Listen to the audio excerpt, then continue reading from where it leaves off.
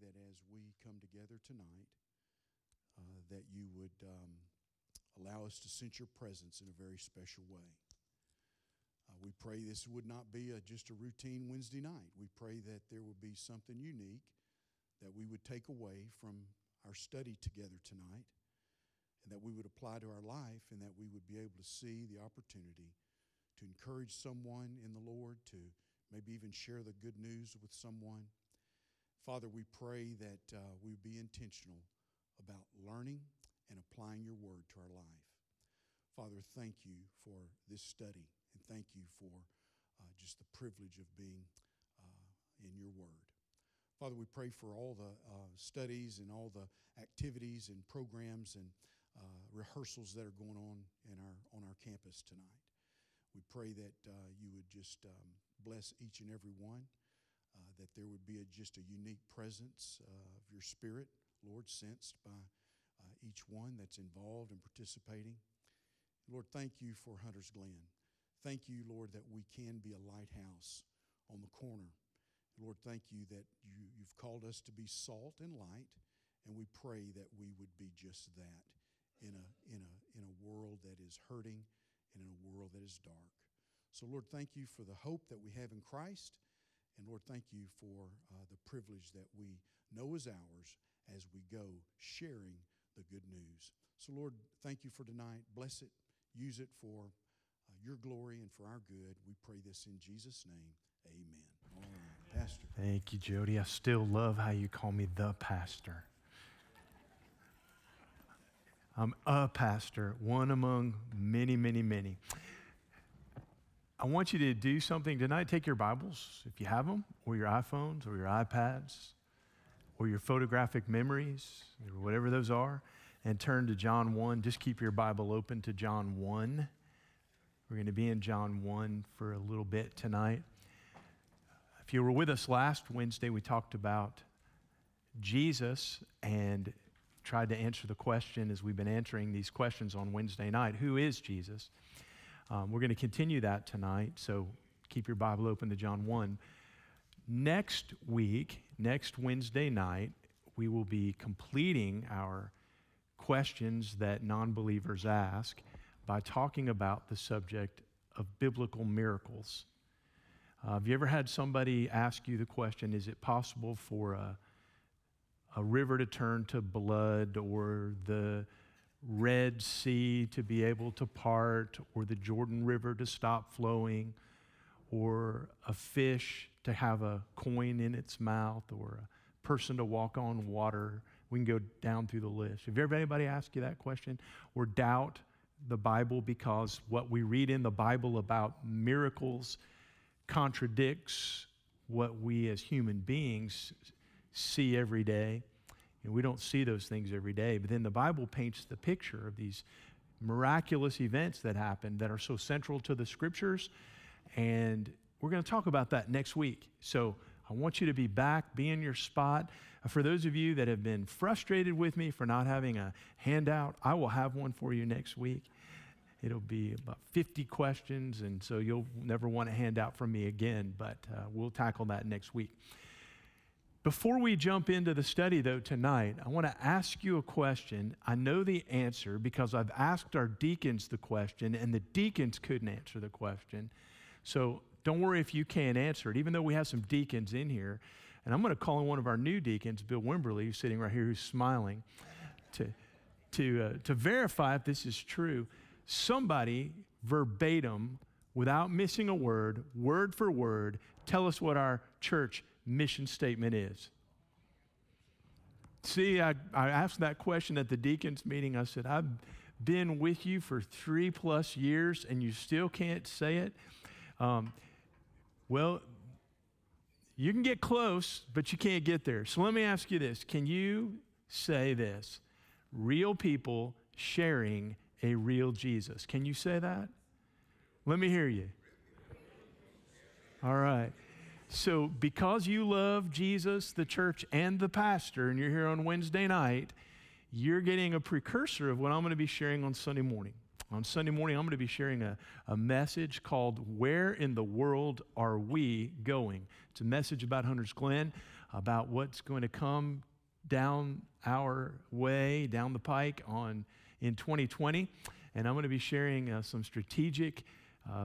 really strategic steps that our church is going to take in 2020. But one of the things we're going to talk about is a simplified mission. And that mission is real people.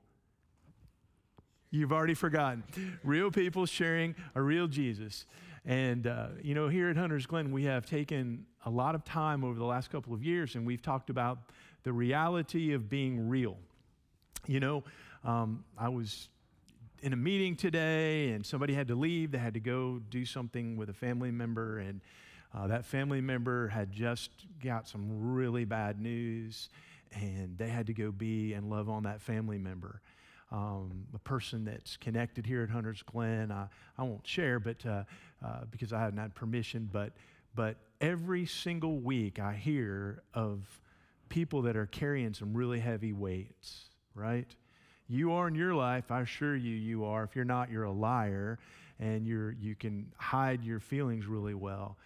Somebody said, and I can't remember who it was, but somebody said, this is a long time ago, that there is a broken heart in every pew of every church. And the truth is that there really is. There's broken hearts in every pew. We smile and we paint our faces and dress up and we act like we're okay, but we're all, in a sense, broken people, and we live in a broken and fallen world.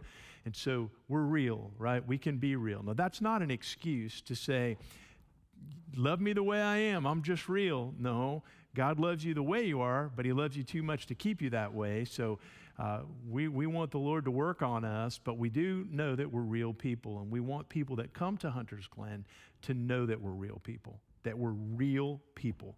And they don't have to put on a special face or a fake smile or some outward resemblance of being all together to come to Hunters Glen. They can come as they are. And I hope you in here, and I know you are, because this is the most spiritual crowd in the church because you're here tonight. But I hope that you feel that way. And I hope that when you look at people, what you see, you realize there's a lot going on beneath the surface. So we've used that word real. We're just real people. But what makes the difference in our lives and what can make the difference in another person's life is a personal relationship with a real Jesus. And when we talk about a real Jesus, we're not talking about a story. We're not talking about a biblical fable.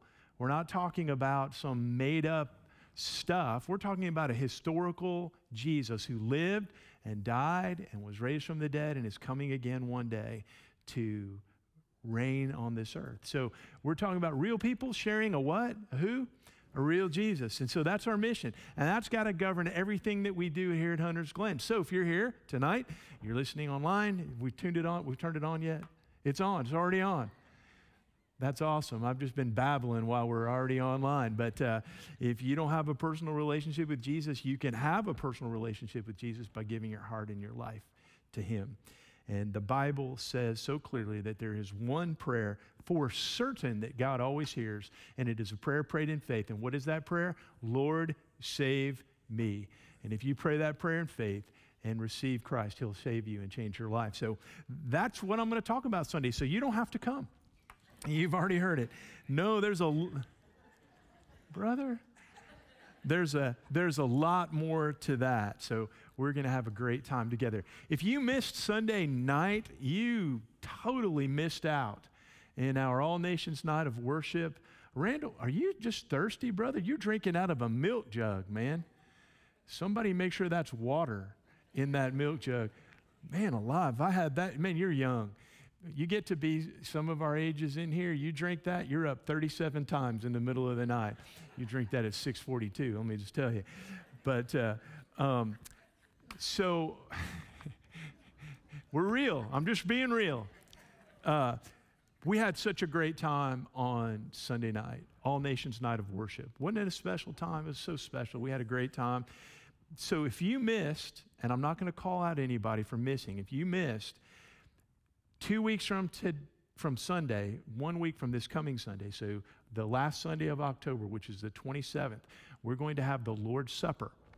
And it is going to be, we planned that service today. It's going to be a really special service. But as part of that service, we had some folks from our Cross Point Indian Church sing in Hindi, and they're going to sing in that morning service. So there's going to be a little taste of heaven at our Lord's Supper service, and it's a really wonderful song they sang called Thank You. And for those of you that can't speak Hindi, which is most everyone except maybe one or two maybe in here, but if you can't speak Hindi, we're going to have the words in English, and it's a beautiful song. So we're going to do that on the 27th, and I can tell by the looks on all your faces how excited you are. So just a couple of things that are coming your way. Don't forget to bring your candy for our Fall Fun Fest. It's going to be a fun time, and we need a couple bags of candy. Each of us brings it. You've probably already brought candy. So anyway, we give a lot of candy away. All right, so we're in John chapter 1, and to begin with, I want you to take another finger, though, and I want you to turn over to Colossians chapter 1. So I want you to keep one finger in John 1 and one finger in Colossians 1. Now, last week we started talking about this, and so we're just going to do a very quick review, but I want to remind you that when we look at the New Testament and we're trying to understand who Jesus is in the New Testament, what the New Testament says about Jesus, there are 4 passages in the Bible that speak specifically of who Christ is. And if you were with us, you remember that I shared with you, they are John 1, Philippians 2, Colossians 1, and Hebrews 1. We're not going to look at the other 2 passages in Philippians 2 and Hebrews chapter 1, but if you want to write those down, you should, and go back and familiarize yourself with the texts. John 1, Philippians 2, Colossians 1, and Hebrews chapter 1. You look at those 4 passages and they'll help you. But we began last week by just looking at Colossians chapter 1, verse 13. And I want to begin in verse 13 and just read, because it's such a glorious passage of Scripture. And I want to read it to you again to refresh our minds. Listen to how Paul describes Jesus. He says, He has delivered us from the domain of darkness and transferred us into the kingdom of the Son of His love, in whom we have redemption, the forgiveness of sins. He is the image of the invisible God, the firstborn over all creation. For by Him all things were created in heaven and on earth, visible and invisible, whether thrones or dominions or rulers or authorities. All things were created through Him and for Him, and He is before all things, and in Him all things hold together. He is the head of the body, the church. He is the beginning, the firstborn from the dead, that in everything He might be preeminent. For in Him all of the fullness of God was pleased to dwell, and through Him to reconcile to Himself all things, whether on earth or in heaven, making peace by the blood of the cross.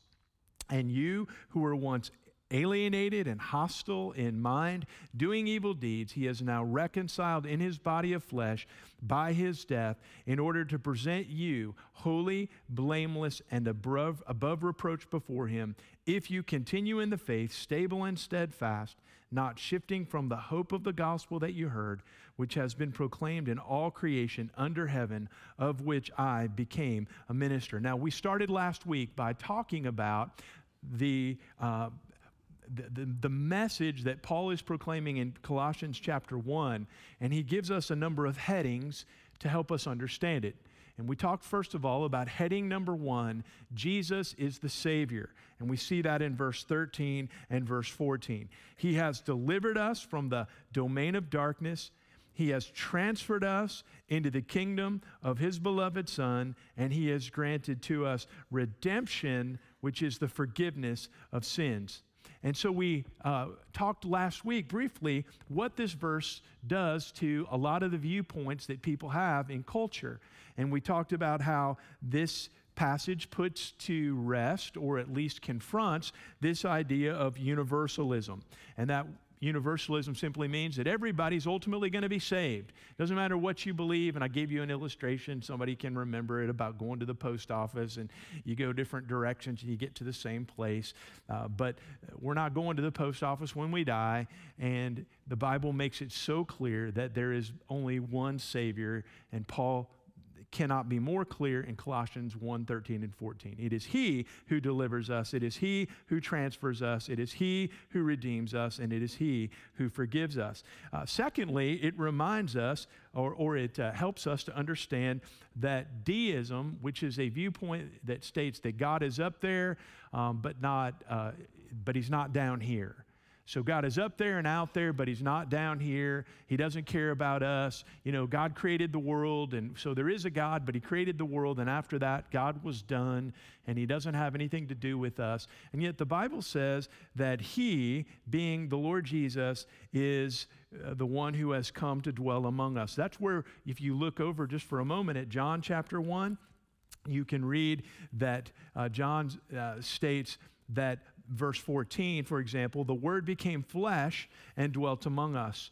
If you go back to chapter 1, verse 1, he says, in the beginning was the Word, and the Word was with God, and the Word was God. More on that in just a moment, but John is talking about Jesus, and he says the Word dwelt among us. If you've been in Bible study through the years and you've studied John chapter 1, you realize that the idea of dwelling means He pitched His tent.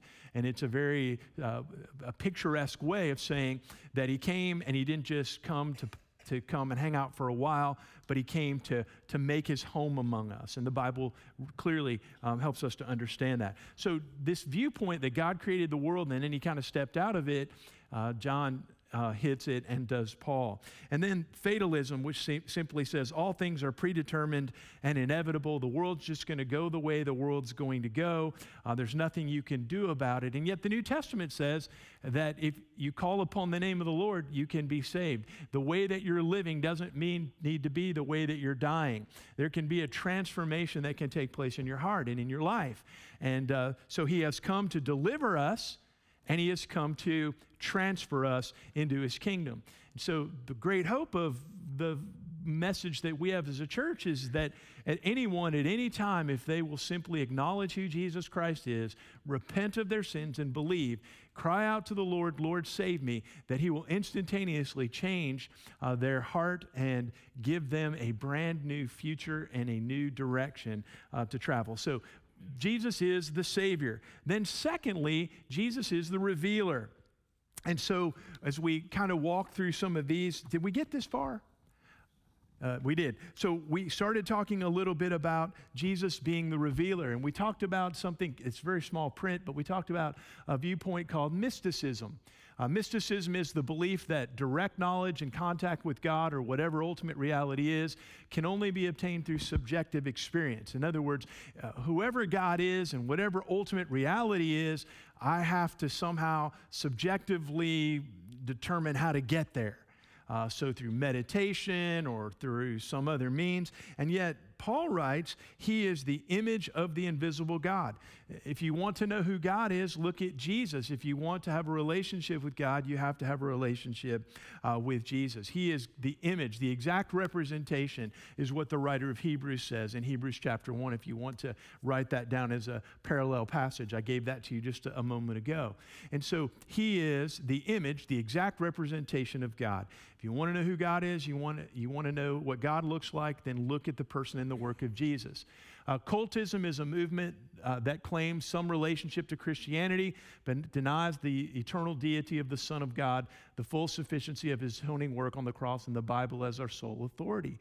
And yet, what does Colossians 1:15 say? Colossians 1:15 says, He is the image of the invisible God. He's not a God. He's not a representative of God or one of God's many representatives. He is God. John 1, we'll come back to that in a moment.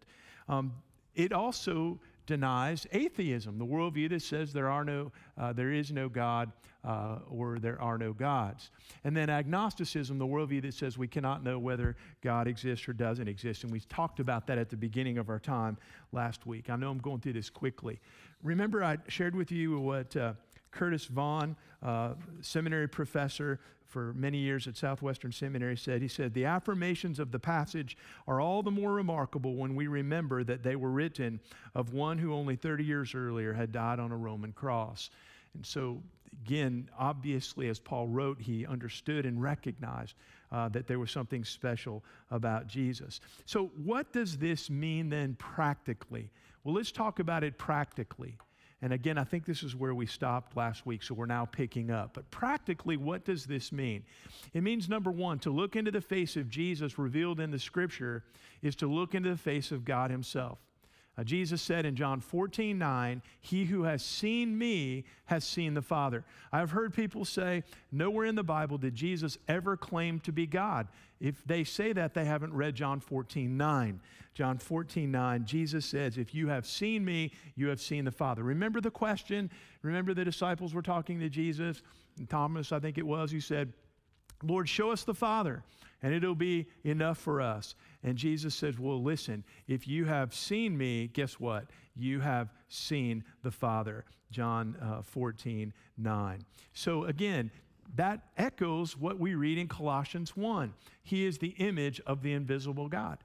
It echoes what we read in Hebrews chapter 1. He is the exact representation of his being. Again, the Bible continually shows us that to look into Jesus is to look in the face of God himself. Secondly, humans may be created in God's image, but there is a special sense in which Jesus Christ is God's image. So again, you and I are created in the image of God, and so we have certain characteristics about us because we were created in the image of God. We have breath, we have the ability to think, we have the ability to love, we have the ability to obey, we have the ability to appreciate creation, all of these creative faculties because we're created uniquely in the image of God. And I hate to tell you this, your dog was not created in the image of God. I know some of us think they sleep on our bed, they eat our food, they ride in our cars. We have 2 dogs. We love our dogs. They have already destroyed our brand new floors in our home, our wooden floors. We still love them, even though there are moments that we hate them. But our dogs were not created in the image of God. My dog does not know he's going to die. A dog doesn't have the awareness of that. Nowhere do we read that the animals do. The animals don't have grief. I know that animals love and all of that, but animals don't have the cognitive ability to be able. Now they're smart. Trust me, they're smart, and they're evil, right? And they do things to spite you, and all of that. But remember that human beings are the only creation of God who have an awareness that they're going to die, that we're finite human beings. But yet animals don't have that awareness. Just parenthetically, human beings are the only creation of God who have an awareness of their finiteness and their death, and yet human beings do everything they can not to think about their death and to postpone thoughts about it and not make plans for it and do everything in this life.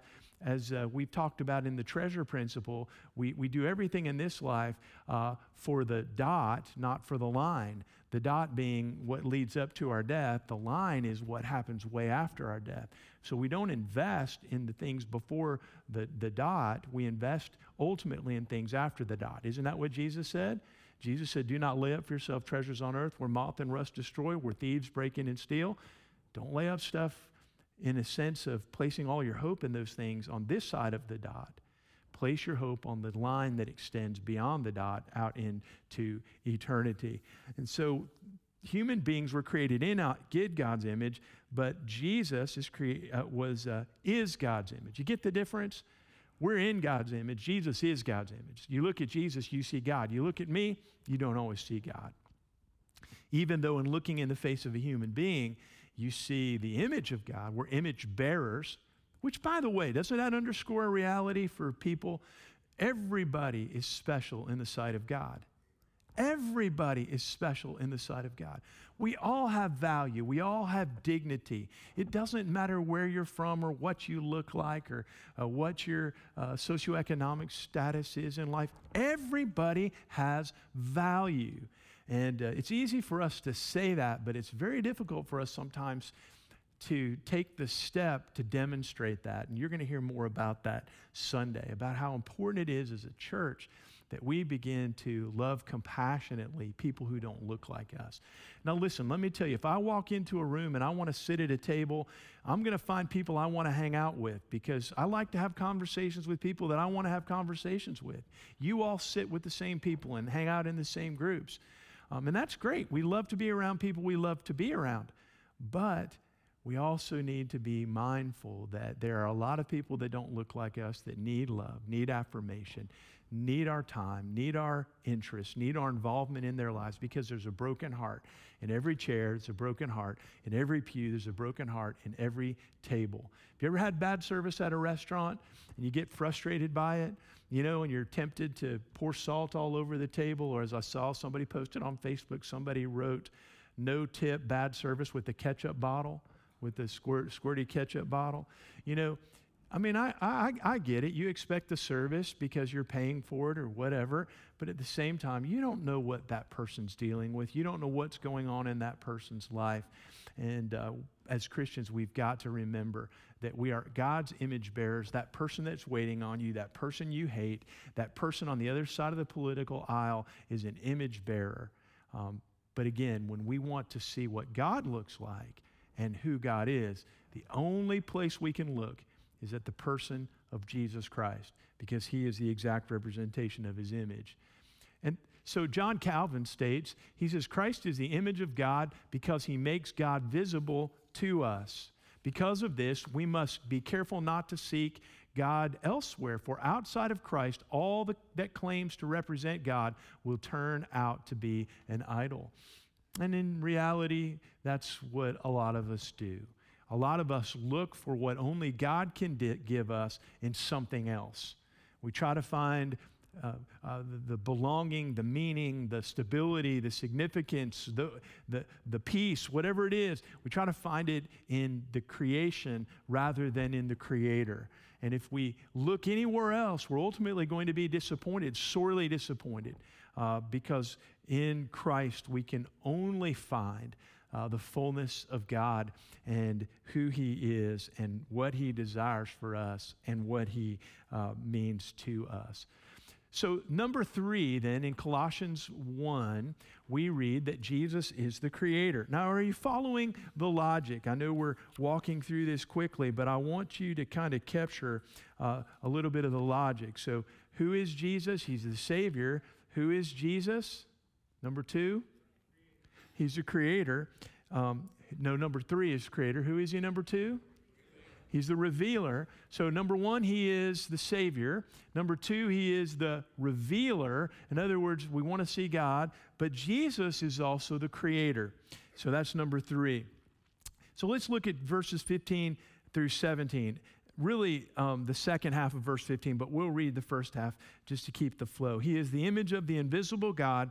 And then he says, he is the firstborn of all creation. The idea of firstborn, we chatted about this a little bit in the past. The idea of firstborn is that Jesus isn't the first one who was ever born. There were a lot of people that were born before Jesus. He's not the firstborn in the sense of firstborn. He is the firstborn in the sense of preeminence. He is the rightful heir, okay? And that is really important. So it places, that statement, firstborn, places him in the rightful place of being the rightful heir, the owner of all things. So he says in verse 16, for by him all things were created in heaven and on earth, visible and invisible, whether thrones or dominions or rulers or authorities.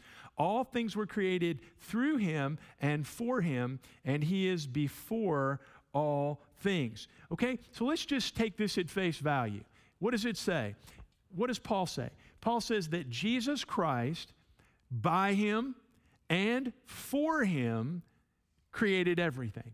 And to make it clear, Paul says thrones, dominions, visible, invisible, rulers, authorities, and then he states it again, all things were created through him and for him. Do you notice the argument? For by him all things were created, and he ends with all things were created through him and for him in verse 16. So let's take this at face value. If this is true, if Jesus is the creator, okay, what does it mean? Well, it denies the theory of evolution, which states that scientific theory is the scientific theory that states that all living organisms developed and diversified through time and chance and natural selection and survival of the fittest without divine aid or intervention. If all of us are here because of time plus chance plus matter all coming together through a unique set of circumstances and through an evolutionary process without any divine intervention, well, you can't believe that if you understand what Colossians 1, 16 and 17 says. Secondly, it denies naturalism, and naturalism is the argument that the natural material world is all that exists. So if the natural material world is all that exists, in other words, there's no God, there's no creator, it's just all here by accident, then Colossians 1 is, Paul, when he wrote Colossians 1, is highly mistaken. So when you think about this, Warren Wiersbe, many of you have his commentary set, his B series, or you have read some of his devotional things. He is a prolific Bible expositor. He states, when it comes to creation, Jesus Christ is the primary cause, that is, he planned it. He is the instrumental cause, he produced it, and he is the final cause, he did this for his own pleasure. That's exactly what Paul is saying. He's saying he is the creator of all things, because by him all things were created. For him all things were created. And then he even says through him in verse 17, and in him all things hold together. So again, Jesus is the primary cause, the instrumental cause, and the final cause of all creation. Paul makes that so clear. H.C.G. Moule, who is another scholar, New Testament scholar, says Jesus keeps the cosmos from becoming chaos. And I love that because he has a divine plan and a divine order for how he has created everything. Let's just keep going for a second. What else does this mean? Well, it means if he made everything, that he cannot be a creature. So we'll come to this. There's a particular viewpoint, a particular group of people that come and knock on your door and want to visit with you, Jehovah's Witnesses, who claim that Jesus was created. We'll come to that in a moment. But if he made everything, he couldn't be a creator. Here's a great little way to do this. If you were to take a line, and on one side you have uncreated things, and on the other line you have created things, okay? Y'all following me? All right. So a line on the paper, created things, uncreated things. So if you wrote on uncreated things, what are you going to write on the left, in the left column? You're going to write what was uncreated? God, right? God the Father, God the Son, God the Holy Spirit, 3 in 1, right? Infinite, uncreated. We talked about the existence of God, the prime mover, the unmoved mover, the uncaused cause, whatever you want to look at. God never had a cause. God is a necessary being. He's not a contingent being, right? We're contingent beings, but God is a necessary being. So in order for us to exist, there had to be someone that started us. So you write on this side. Okay, so then what are you going to write on the right-hand column? You're going to write everything that's created. Now, if Jesus was created, how can Jesus be in the left column where he was uncreated and in the right column where he was created? You can't be in both columns. And what does the Bible teach us? What does the Bible say about Jesus? He was uncreated. He was with God. We'll come to this, John 1, in the beginning. So if he made everything, he cannot be a creature. Paul, the first century Jew, would only know the God of Genesis as creator. Remember, Paul, before Paul became a follower of Christ, he was an adamant Jew. He was as he describes himself, he was a Jew among Jews, right? He was a keeper of the law. Well, a Jew living in the first century, apart from the understanding of the coming of Christ, which the Jewish people had a very difficult time and still do, understanding who he is, a Jew living in the first century would only know of one God, right? The Creator God, Genesis 1:1.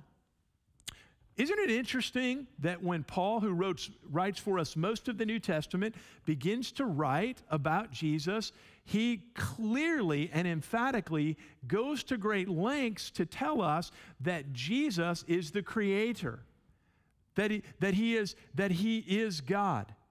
So Paul, in making the statement that he makes in Colossians chapter 1, is making a very strong statement.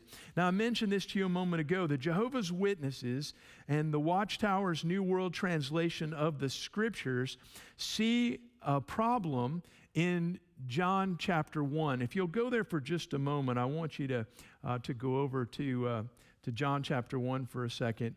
And I just want to read to you a portion of John chapter 1, and then we're going to come back to Colossians chapter 1. But if you go to John chapter 1, you read, "In the beginning was the Word, and the Word was with God, and the Word was God." In the Greek language, verse 1 doesn't have a definite article. So you would read it, if it had a definite article before God, it would be the Word was the God. So Jehovah's Witnesses claim that because there is no definite article, that verse 1 should be read, "In the beginning was the Word was with God, and the Word was," and they slip in a little letter, "a God." And they do this to meet their theological presupposition that Jesus was created. Now, when you read their translation, going back now for a moment over to Colossians chapter 1, when you read in Colossians chapter 1, and specifically if you look at verses 16 through 20, they insert a word in brackets, and 5 times it's the word other. "For by him other things were created, in heaven, on earth, invisible." Verse 17, "and he is before all other things." In other words, they insert the word other to emphasize that Jesus wasn't the creator, but he is another one of the created things. It's a really interesting way. Those aren't in the original language. And so they insert the word other to say other things besides him, or rather not besides him, but along with him were created. That word other is inserted in the text, not written in the text. Okay? So if you begin with a theological presupposition that Jesus was created just like we are, you can't find that in the Bible. You're going to have to do whatever you can to make that fit. By the way, go back, just turn over, you didn't lose your space. Go back over to John chapter 1 for just a moment. And I want you to see something in John chapter 1. The omission of the definite article before God is almost we could talk about some Greek, but we're not going to get into that. But there is a really, I just want you to look at this from face value. And there's a real strong argument to make for Jesus being God just by the way that Paul describes this. Not only a strong argument, he states the obvious, but I want you to see this. He says, "In the beginning was the Word, and the Word was with God, and the Word was God." Now, if you put the definite article in there and you said the Word was the God, it would make a distinction between the Word and God in a way, or it wouldn't make the distinction between the Word and God in the way that we do when we talk about the Trinity. So we believe that God the Father, God the Son, God the Holy Spirit are all God. We believe there is one God, but God manifests himself in 3 persons. John, I believe, makes a very strong argument in John chapter 1, verse 1, that Jesus is God, but he is also the Son of God. I know that's a hard concept to follow. So John is making an argument here that the Word, Jesus, the Word, verse 1, was with God, and the Word at the end of verse 1 was God. And I think he goes to length 3 times to identify the Word being separate, the Word being with God, and then he says, but the Word was God. That's just a little overview. What John is going to great lengths to do is he's trying to tell us that Jesus is creator, that he is creator. We'll talk more about this in a second. I think it'll maybe help a little bit. So when you look at the spiritual world and the material world, he made them. Everything that exists for Jesus, and everything that exists by Jesus. And that's the clear message of Colossians 1, John 1, Hebrews 1, Philippians 2. The Father is the author of creation. The Son is the architect of creation. The Spirit is the agent of creation. Creation is Trinitarian through and through. Okay? A way to look at this when you try to understand the Trinity is this. God the Father, God the Son, God the Holy Spirit are all one. God is not Jesus. Jesus is not the Spirit. The Spirit is not the Father in the sense of this. They're one and the same, but they're each three persons in the Trinity. So they're separable but inseparable. Somebody has tried to explain the Trinity by describing it as there's every human illustration fails. For example, I am a son. I have a mom. I am a pastor. As Jody says, I'm the pastor. And I am a dad, but I'm still Mark. Or somebody will say that an ice cube is water, steam is water, and water is water. Or an egg, you have a shell and you have a yolk, white, and then you have the yolk. The problem with that is each of those is unique and distinct, but it's not the same. You got the point? So when we talk about Jesus, Jesus is God. Jesus, the Holy Spirit is God. God the Father is God. But yet each of the three persons in the Godhead are unique and distinct. So they are three, but they are one at the same time. And any human analogy crumbles at that point. So, but John is trying to make the point, and Paul makes the point, that Jesus created everything.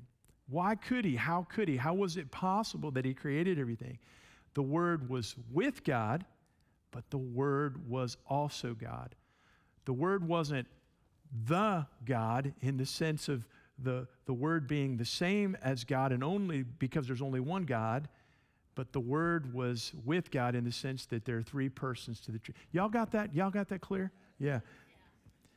It's one of the hardest things to describe. And one of the reasons why I'll answer in a second. How would you define W-O-R-D capitalized? What do you mean define? Well, I mean, It's logos in Greek. And the idea of the logos, it's a Greek word that could mean reason. It's a word that describes the sum total of understanding. There's two words in the Greek that speak of word. One is rhema, which is like a word that I'm speaking, and then there's logos, and there's substance to logos. There's reason to logos. There's understanding in logos. It's a really difficult word to define, humanly speaking, or in English language, but for some reason, John used that. he did. So it must be huge. It is. And of course it would be. Yes, of course. The word logos, trying to, when you think about the word, like for example, biology, bio or bios is life, logos, the study of life, right? So we talk about that. But logos is more than just the study of. Logos is the sum total of understanding of something. And so John takes the word logos, in a sense, baptizes it by pulling it into the New Testament and says the height of everything that's created, the sum totality of everything that we can know, the sum totality of every bit of knowledge and understanding is wrapped up in who Jesus is. He is the logos. He is the Word. He is the pinnacle of all human understanding, of all human achievement, and even greater than that. So yeah, it's a great insight concerning the word that he uses. So again, just think about it this way. The Father is the author, the Son is the architect, the Spirit is the agent, creation is Trinitarian, God the Father, God the Son, three in one, but unique in each of their, the work that they perform and the things that they do, and each unique in their person. So when we speak of the Holy Spirit, we're speaking of the person and the work of the Holy Spirit. When we speak of God, we're speaking of the person and the work of who God is. When we speak of Jesus, we're speaking of the person and the work of the Son. Is Jesus God? Yes. Is the Spirit God? Yes. Is God God? Yes. Are they one? Yes. Are they three? Yes. That's what the Bible teaches. One of the reasons why the Jehovah's Witnesses have such a hard time with the Trinity is they say that it's not found in the Bible. He said you don't find the word Trinity in the Bible. But the concept of the Trinity is saturates the Bible. It's just difficult for us to comprehend and to understand. But again, so Paul in Colossians, John in John chapter 1 is not making the point that Jesus was a God. He's making the point that Jesus was God. And in fact, in the Greek language, the word order is reversed in John chapter 1. He says, the text literally reads, God was the Word. And so if you just read it in the reverse order, which it's written in the Greek language, the emphasis is on God was the Word. So he's emphasizing the deity of Christ. Good question on the Logos. So let's move on then to a next statement about who Jesus is. He is not only the creator, but he is the leader. The leader. So back to Colossians 1, 18 through 20. Let's go back there if I can get my spot back there. And let's pick up in verse 18. Sorry, I lost my spot.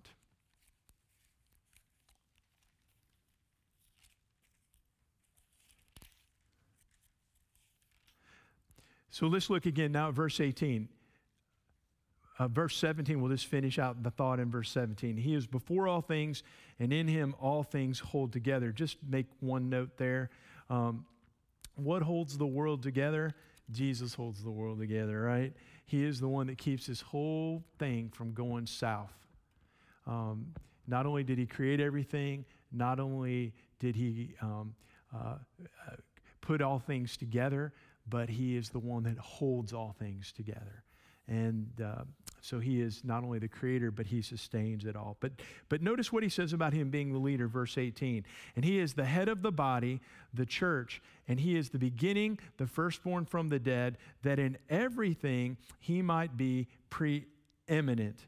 For in him all the fullness of God was pleased to dwell, and through him to reconcile to himself all things, whether on earth or in heaven, making peace by the blood of the cross.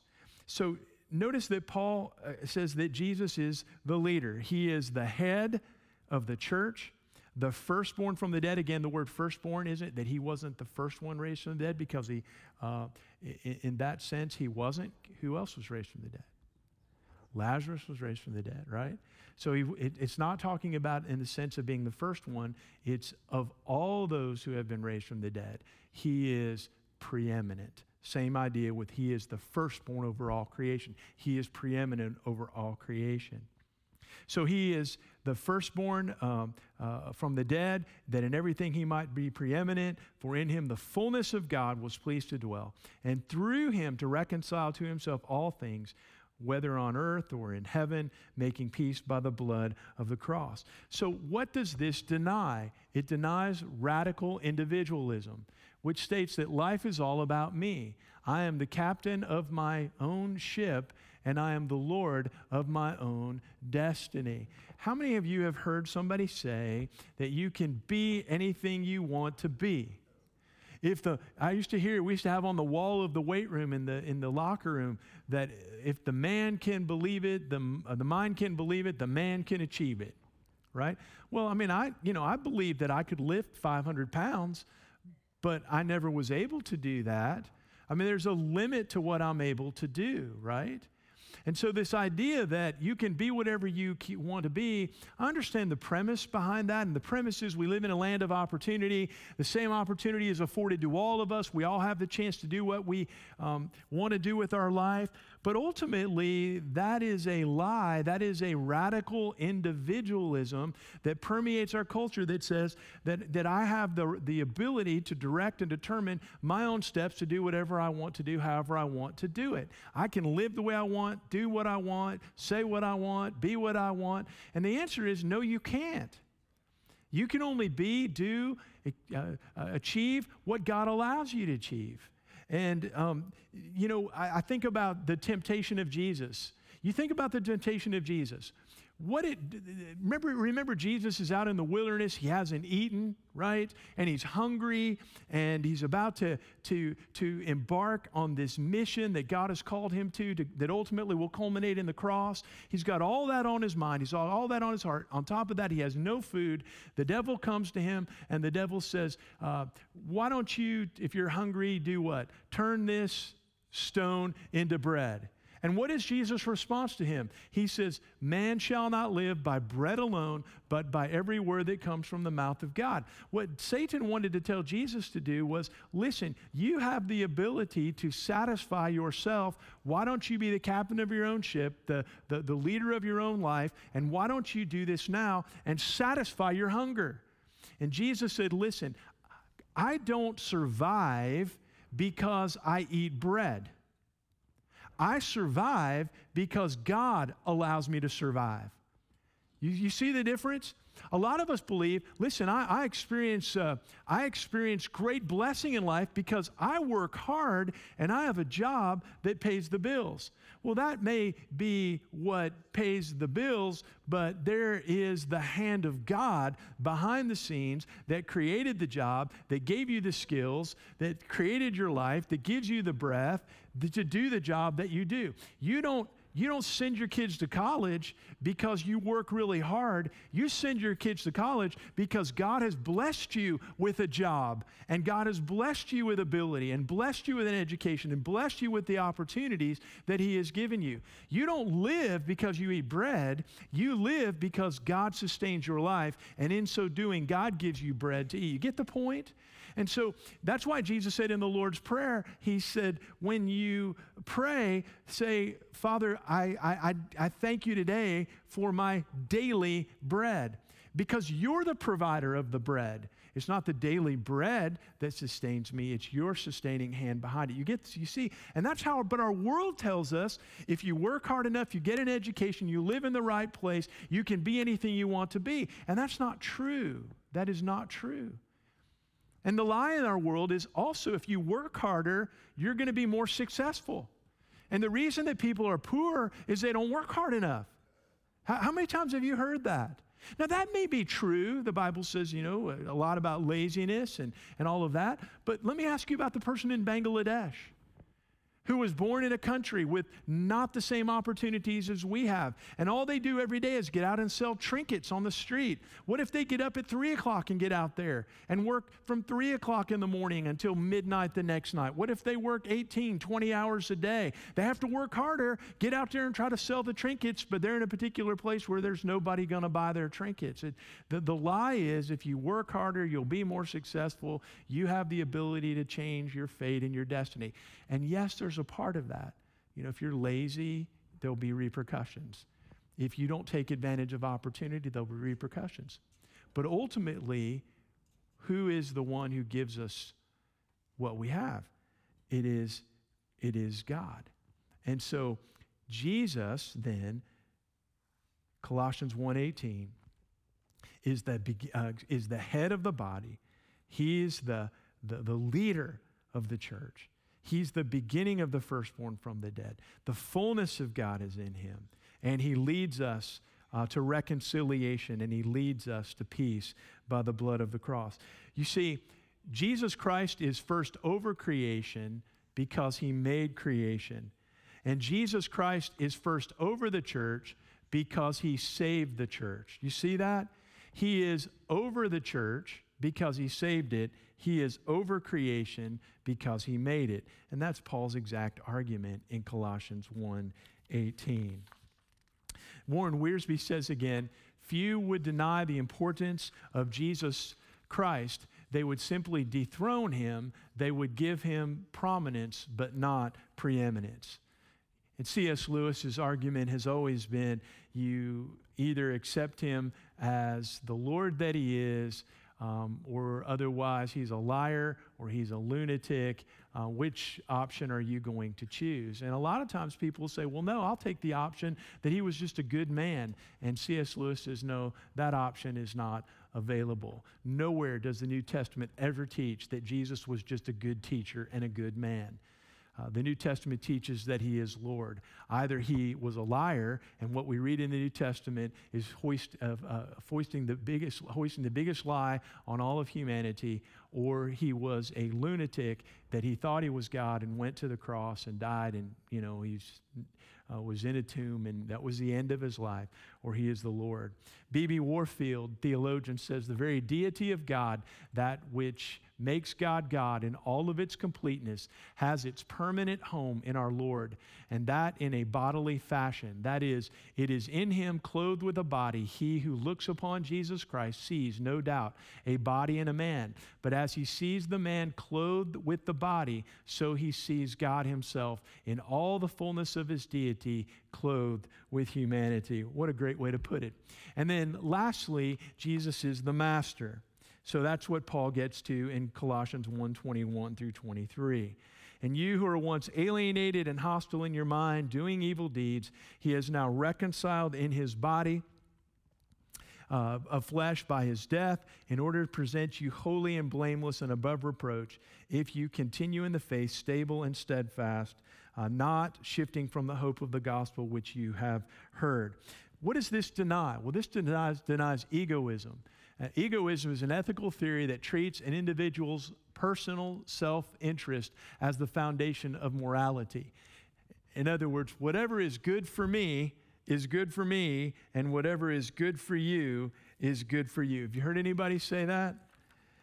It is my own personal morality. It is my own personal decision. It's up to me. And if it's up to you, it's up to you. It's up to me. It's up to you. And what is Paul saying? Paul is saying there is no way to experience a relationship with God, for the alienation to be removed, for the reconciliation of your sin to be made right with God, to be presented holy and blameless before God, apart from Christ. There is nothing in you that has the ability to do what only Jesus can do for you. So again, I wanted us to take just a few minutes to look again at Colossians 1. No, Jesus is not just another one of God created things. He is not another manifestation of God's creation. He is not a God among other gods that were created. He is God. The Word was God. The Word was with God in the beginning, and he is the creator over all creation. He is the Logos. He is the height of everything, every human understanding, every human desire, everything that we long to know and understand about ourselves and about God, we can find in the person and work of Christ. That's who the Bible says that he is. Questions or comments or observations? Totally confused, totally baffled. What about that egg again, preacher? And what about that ice and the steam? And yes, sir. What do the Jehovah's Witnesses do with John 1:2? Oh, same thing. So the Jehovah's Witnesses' basic argument is John 1. Okay? Again, they look at the absence of the definite article and they say, oh, you're not talking about the God. You're not talking about God himself. They would say, because that, you're not talking about the one true and living God. So because that the definite article is not in verse 1, okay, they would argue that the word a should be inserted. It's implied that he is a God. So when you come to verse 2, when it says he was in the beginning with God, well, he was created by God in the beginning. So he is the first. See, the Jehovah's Witnesses would go back to Colossians. And again, I use that word other 5 times that they put in brackets. Whenever they speak of things, they put other things. And the implication is, among the other things that were created, Jesus was created. He's just one of the other things that were created. Because you have to try to figure out how to bring all that into unity, right? If you're going to play some gymnastics with the text. Again, there's some insights we could give you from the Greek language, but to read it at face value, to me it clears it up. Because if you look at how he just makes the argument, he says all things were created, all things were made through him, and without him nothing was made that was made. In him was life, and the life was the light of men. When you look at that, it is clear. You have to do some major gymnastics with this. It is clear that what John is saying is whoever the Word was the Creator. And whoever the Word was with God in the beginning. Yeah, well, that's where they have to go in Colossians 1. Yeah. Good question. No, it's a good question. And again, firstborn, does not mean firstborn in time. It means in rank. So you're not talking about firstborn. A lot of people get tripped up on that, by the way. They get tripped up when they read firstborn and think, oh, he was the first one born. No, there were others born before him. Well, he was the firstborn over the dead. No, there were others that were raised from the dead. There was others raised from the dead. So then all the Trinity always existed. Mm-hmm. It wasn't, you couldn't pinpoint a time when it didn't. Nope. And in fact, if you go back just for a second, and this is, there was never a time the Trinity did not exist. So you can't even put the Trinity in time because the Trinity is outside of time. We're in time, but if you go back, for example, to Genesis 1, and this is a whole other argument, opens up a whole bunch of different circumstances, but it says in Genesis 1, in the beginning, God created the heavens and the earth was without void, and darkness was over the face of the deep, and the Spirit of God was hovering over the face of the waters, and God said, let there be light, and you go through that whole text. When you read in the beginning, I'll show you, let's go down to, hold on, lost my spot.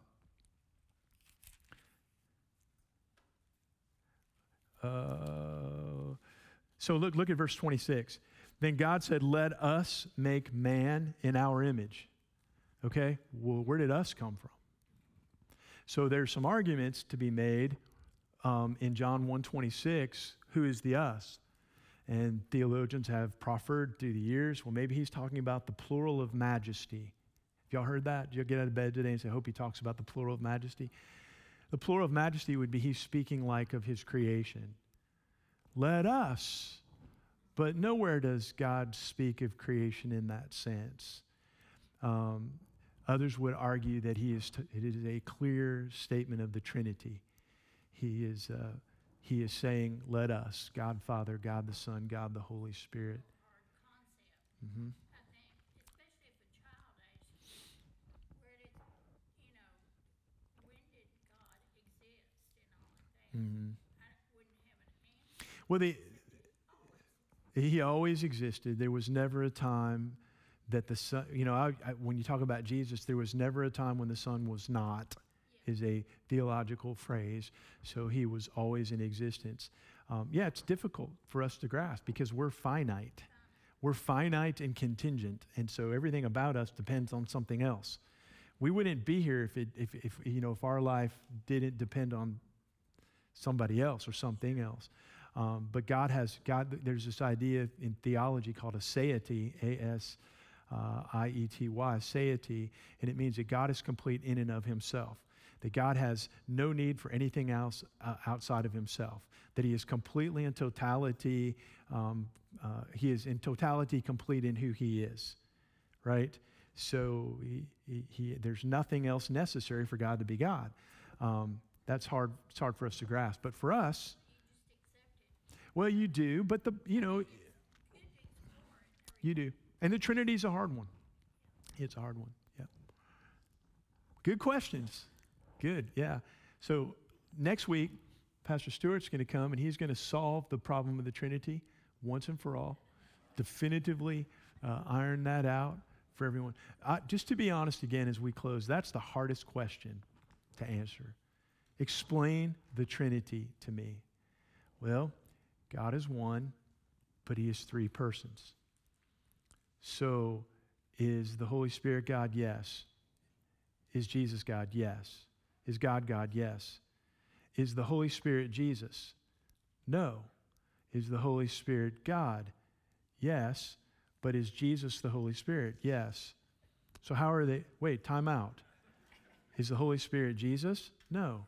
God the Son is God the Son. God the Spirit is God the Spirit. God the Father is God the Father. But yet are they one? Yes.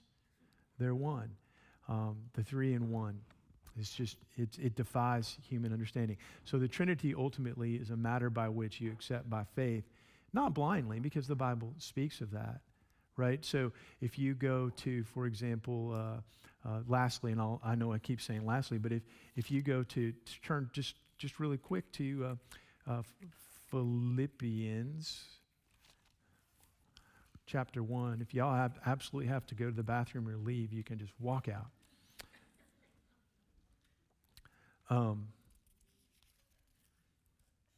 Actually, I'll give you a better one. Go to Ephesians.